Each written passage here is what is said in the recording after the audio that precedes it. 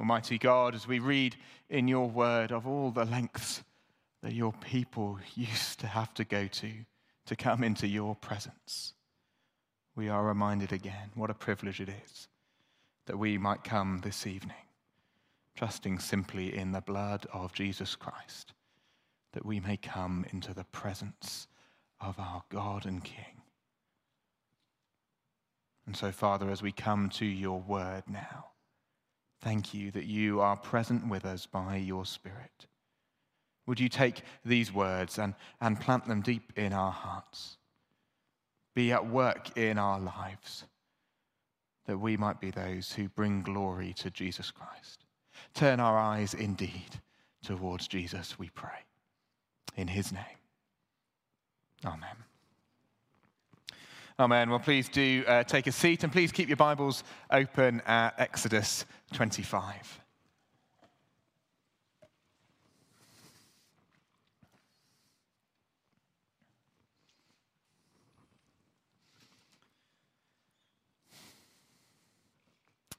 I wonder if you've ever addressed an envelope using the full address.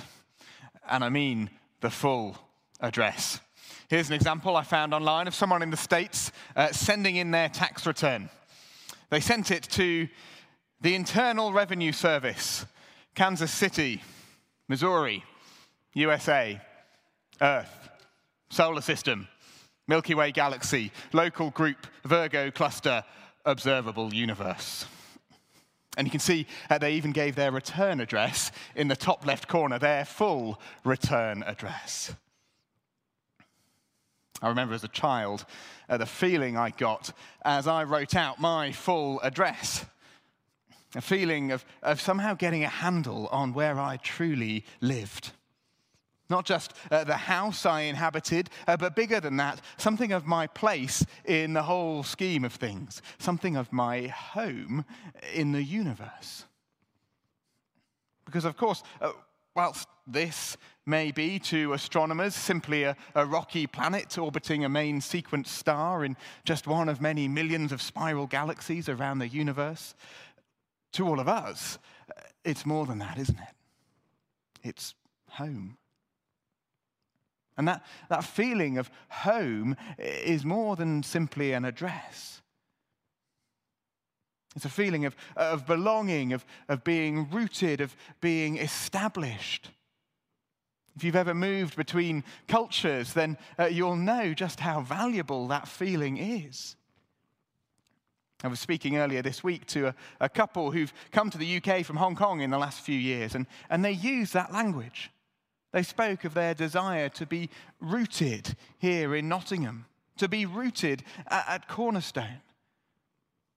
And yet they also spoke of how precious it had been to meet up with other Hong Kong families over the Lunar New Year and share that feeling of common cultural experience, that feeling of a shared outlook on life, that feeling of home.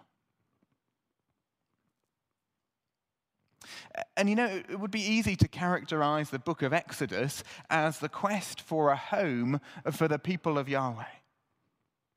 God has set about rescuing his people from slavery in ancient Egypt, and now they're in the wilderness, on the journey to the promised land, on their way to their new home.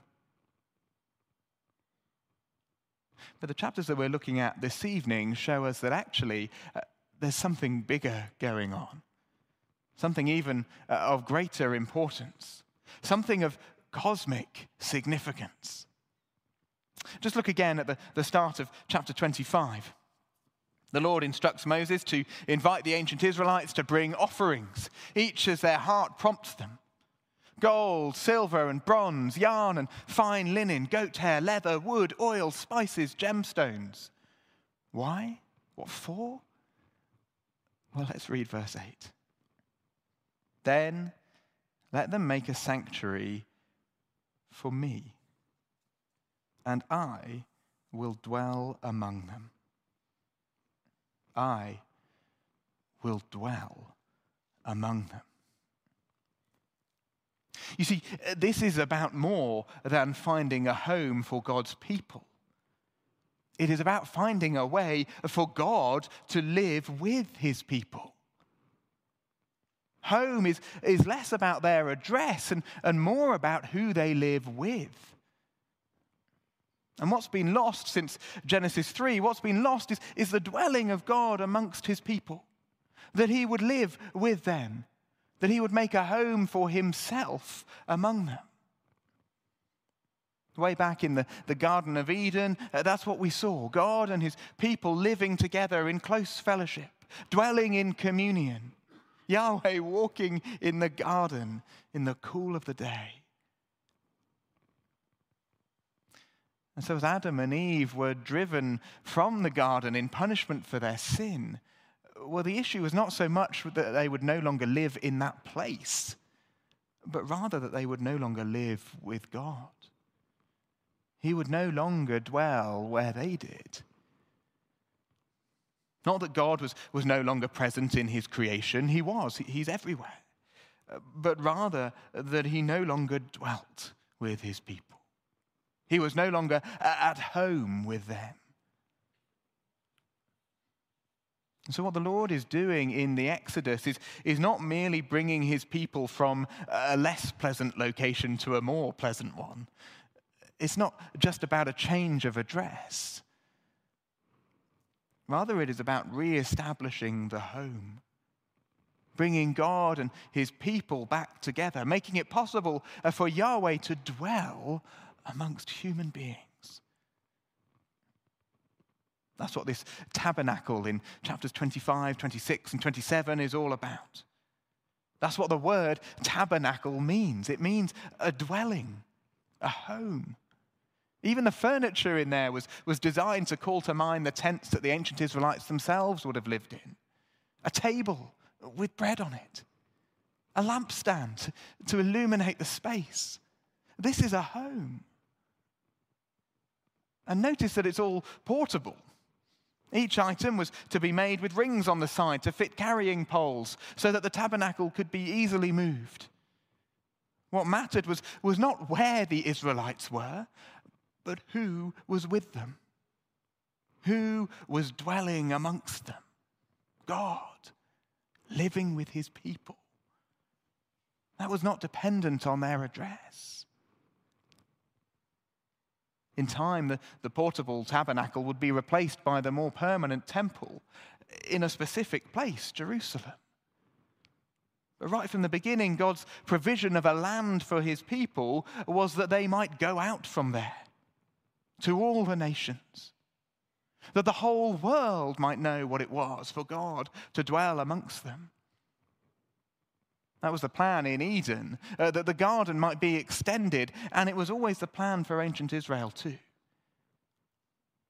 And so it's no accident that there are so many botanical features in the tabernacle, so many references to the garden. Just look again at the description of the lampstand from verse 31 of chapter 25. It was to have flower-like cups, buds and blossoms, 6 branches, 3 cups shaped like almond flowers with buds and blossoms on each branch. 4 cups on the central stand, again shaped like almond flowers with buds and blossoms, branches, buds and blossoms. This is a lamp in a home, yes, but it is also a tree in a garden. Even the entrance to the tabernacle, we're told in chapter 27, even the entrance was to be on the east side.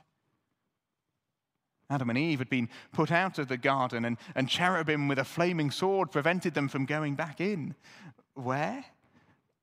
On the east. The tabernacle was designed to bring people back to Eden, to bring God back to dwell with his people.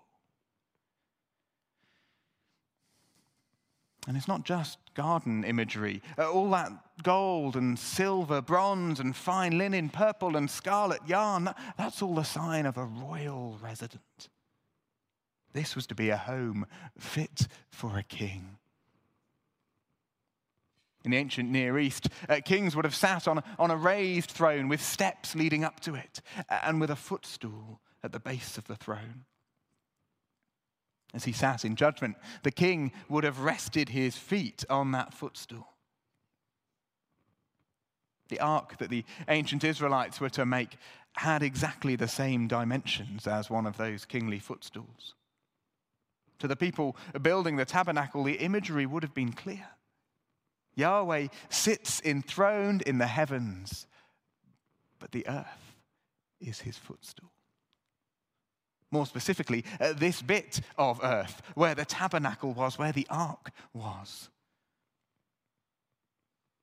As he sat in judgment, it was on the ark that Yahweh was to rest his feet. Through the presence of the ark in the tabernacle, once again there was to be a direct link between heaven and earth, between Creator and his created people. Yahweh was to plant his feet amongst the people of ancient Israel. Yahweh was to dwell again amongst his people.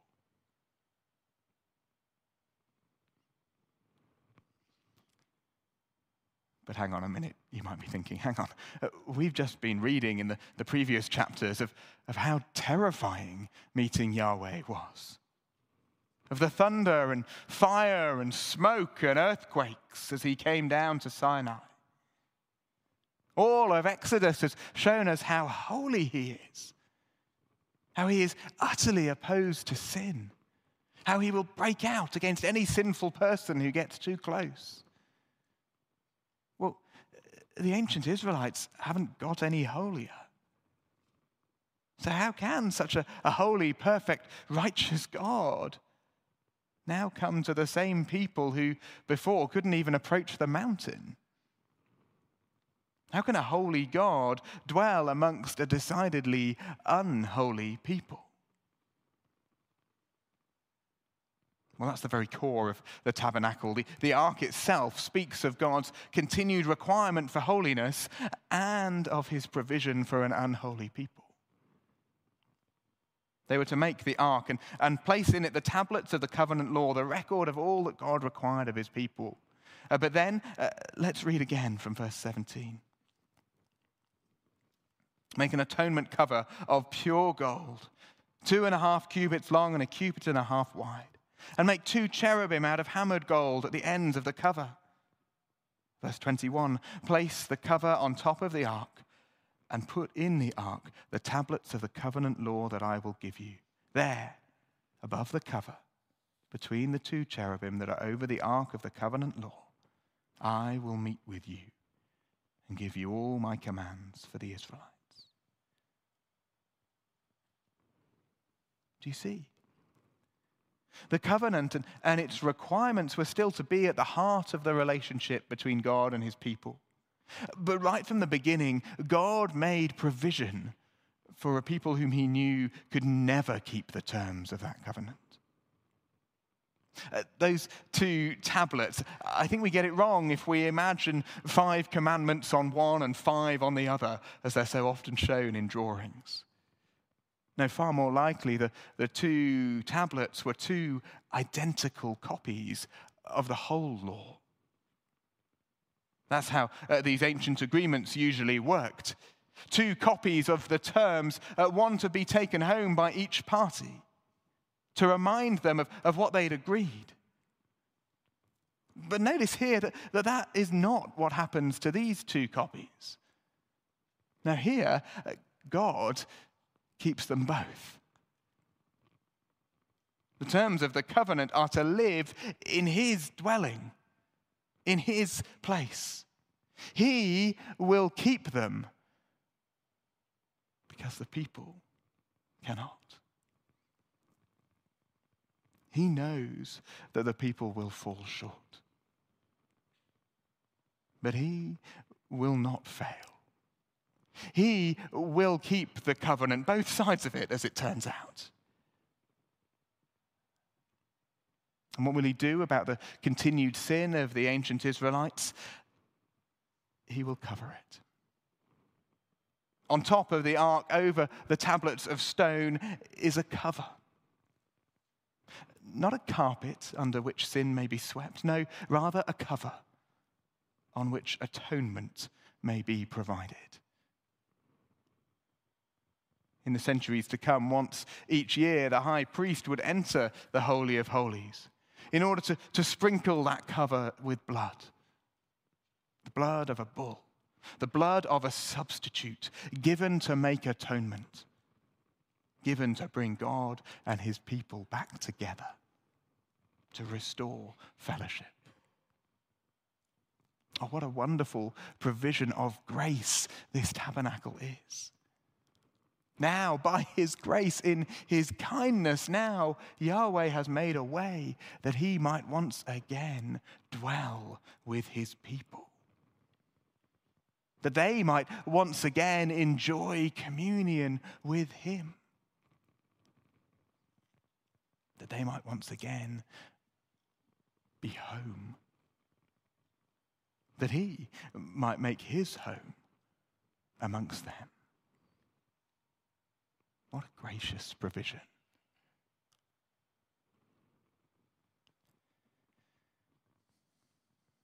And yet in chapters 26 and 27, two further features of the tabernacle make it clear that whilst this is a wonderful, gracious provision, a kind and generous gift to his people, it still is not all that it could be. The sense in which God will dwell among his people through the tabernacle is not quite what it was in Eden. To rest his feet on an earthly footstool is not quite to walk in the garden in the cool of the day. First, in chapter 26, there are curtains, lots of them. Some to mark the outer perimeter of the tabernacle, but also some to mark divisions within the tabernacle, boundaries and partitions. An outer courtyard for the people, an inner holy place for the priests, and then the most holy place for the ark, for God himself. Let's read from verse 31 of chapter 26. Make a curtain of blue, purple, and scarlet yarn and finely twisted linen, with cherubim woven into it by a skilled worker. Hang it with gold hooks on 4 posts of acacia wood, overlaid with gold and standing on 4 silver bases. Hang the curtain from the clasps and place the ark of the covenant law behind the curtain. The curtain will separate the holy place from the most holy place. Put the atonement cover on the ark of the covenant law in the most holy place. Do you see? God was there, dwelling with his people, but they were still to be separated from him. Just as the people had waited at the bottom of the mountain while Moses and the elders went up to eat in God's presence. Just as the elders had waited as Moses went further on into the cloud. So even in the very construction of the tabernacle, there was to be separation, division. Yes, the people could enter through the east gate into the outer courtyard, but they could go no further. The thick curtain, complete with embroidered cherubim, a tragically tangible reminder that sin still separated. And the altar too, where the sacrifices were to be made to atone for that sin. Well, just look with me now at the start of chapter 27. Look at how that altar was to be constructed. Verse 1. Build an altar of acacia wood, 3 cubits high. It is to be square, 5 cubits long and 5 cubits wide. Make a horn at each of the 4 corners, so that the horns and the altar are of one piece, and overlay the altar with bronze.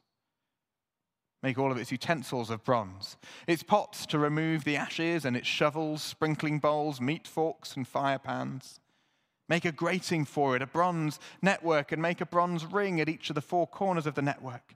Put it under the ledge of the altar, so that it is halfway up the altar. Make poles of acacia wood for the altar and overlay them with bronze. The poles are to be inserted into the rings so that they will be on 2 sides of the altar when it is carried. Make the altar hollow out of boards. It is to be made just as you were shown on the mountain. Did you see it? Did you notice the tragic reality of this altar? It is built to be reused. This is no one-time disposable barbecue. No, this is the deluxe grilling setup, designed to be used again and again and again. Each and every time the Israelites were to enter the tabernacle, there would have had to have been a sacrifice, the blood of an animal to substitute for the human life owed. The blood and the carcass, the sights and the sounds, the smell. A constant reminder that now, though there was communion between God and man, it was a broken communion. Though there was fellowship, it was damaged fellowship. In this sense, at least, there was a tragic difference between this co-dwelling and that of the garden. The tabernacle was still only a shadow of the beautiful relationship we were created to enjoy with our God. It looked a bit like Eden, but it wasn't Eden.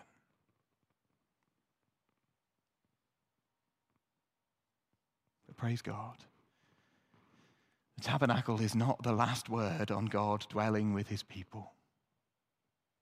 Neither even was the temple in Jerusalem. No, the time was coming when God would not only plant his feet, but would come in all his fullness. The Word became flesh and made his dwelling among us. He became flesh and made his dwelling among us. That word is literally the word for tabernacle. The Word became flesh and tabernacled among us. The Word, the eternal Word, the creating Word, the Word who was with God and who was God, that Word became flesh and tabernacled among us. Jesus Christ fulfilled all that the tabernacle and after it the temple had promised. In Christ, God dwelt with his people as never before. In Christ, he walked and talked and ate and drank with his people. He lived and loved and rejoiced and mourned with his people. He dwelt among us. And he died for us. And his sacrifice was once for all. Not a reusable bronze grating, but a decisive wooden cross. And as his blood ran down that better altar, the curtain in the temple was torn in two. The barrier was removed, the guard lifted, and communion restored. Now, because of Christ, now God can truly dwell amongst his people. And so for us today who are in Jesus Christ, who know him and love him as Lord and Savior, for us, our communion with Yahweh is better than it was for them then.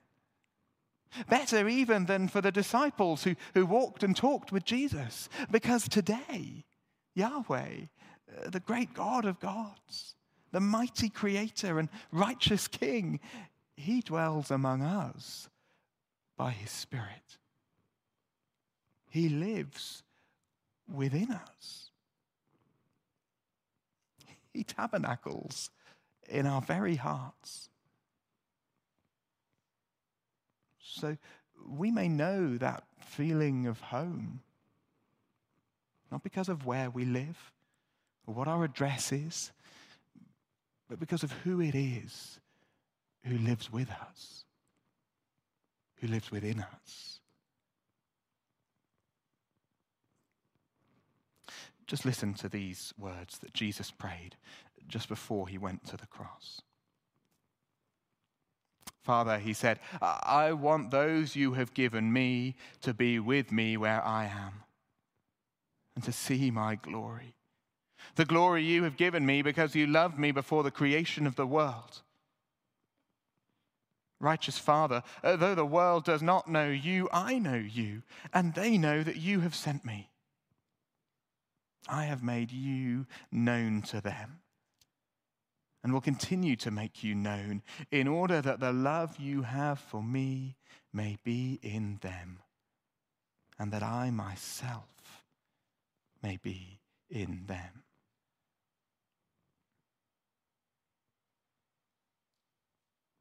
By his Spirit, Jesus himself is in us now, dwelling with us, making his home in our hearts.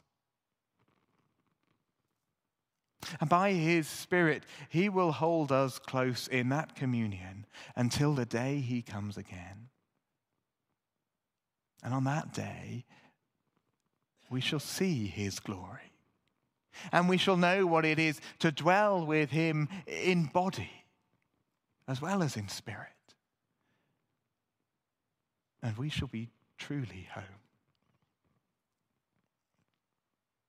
One day, for those of us in Christ Jesus, one day our full address will be the New Jerusalem, new creation, in the presence of the Creator, in the presence of our beloved sacrificial substitute, Jesus Christ. We will be truly home. And our God will tabernacle with us there. I heard a loud voice from the throne saying, "Look, God's dwelling place is now among the people, and he will dwell with them. They will be his people, and God himself will be with them and be their God." Let's pray.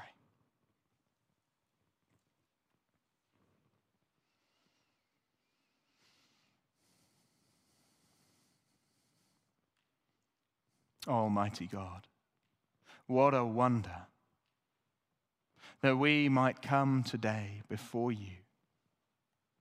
The same God that those ancient Israelites trembled to come before. The same God who would break out against sinful people. And yet we might come. Not because we are any better or any more righteous, but because Jesus Christ is the true and better sacrifice, the true and better tabernacle, in whom and through whom we might know what it is to have God dwell among us.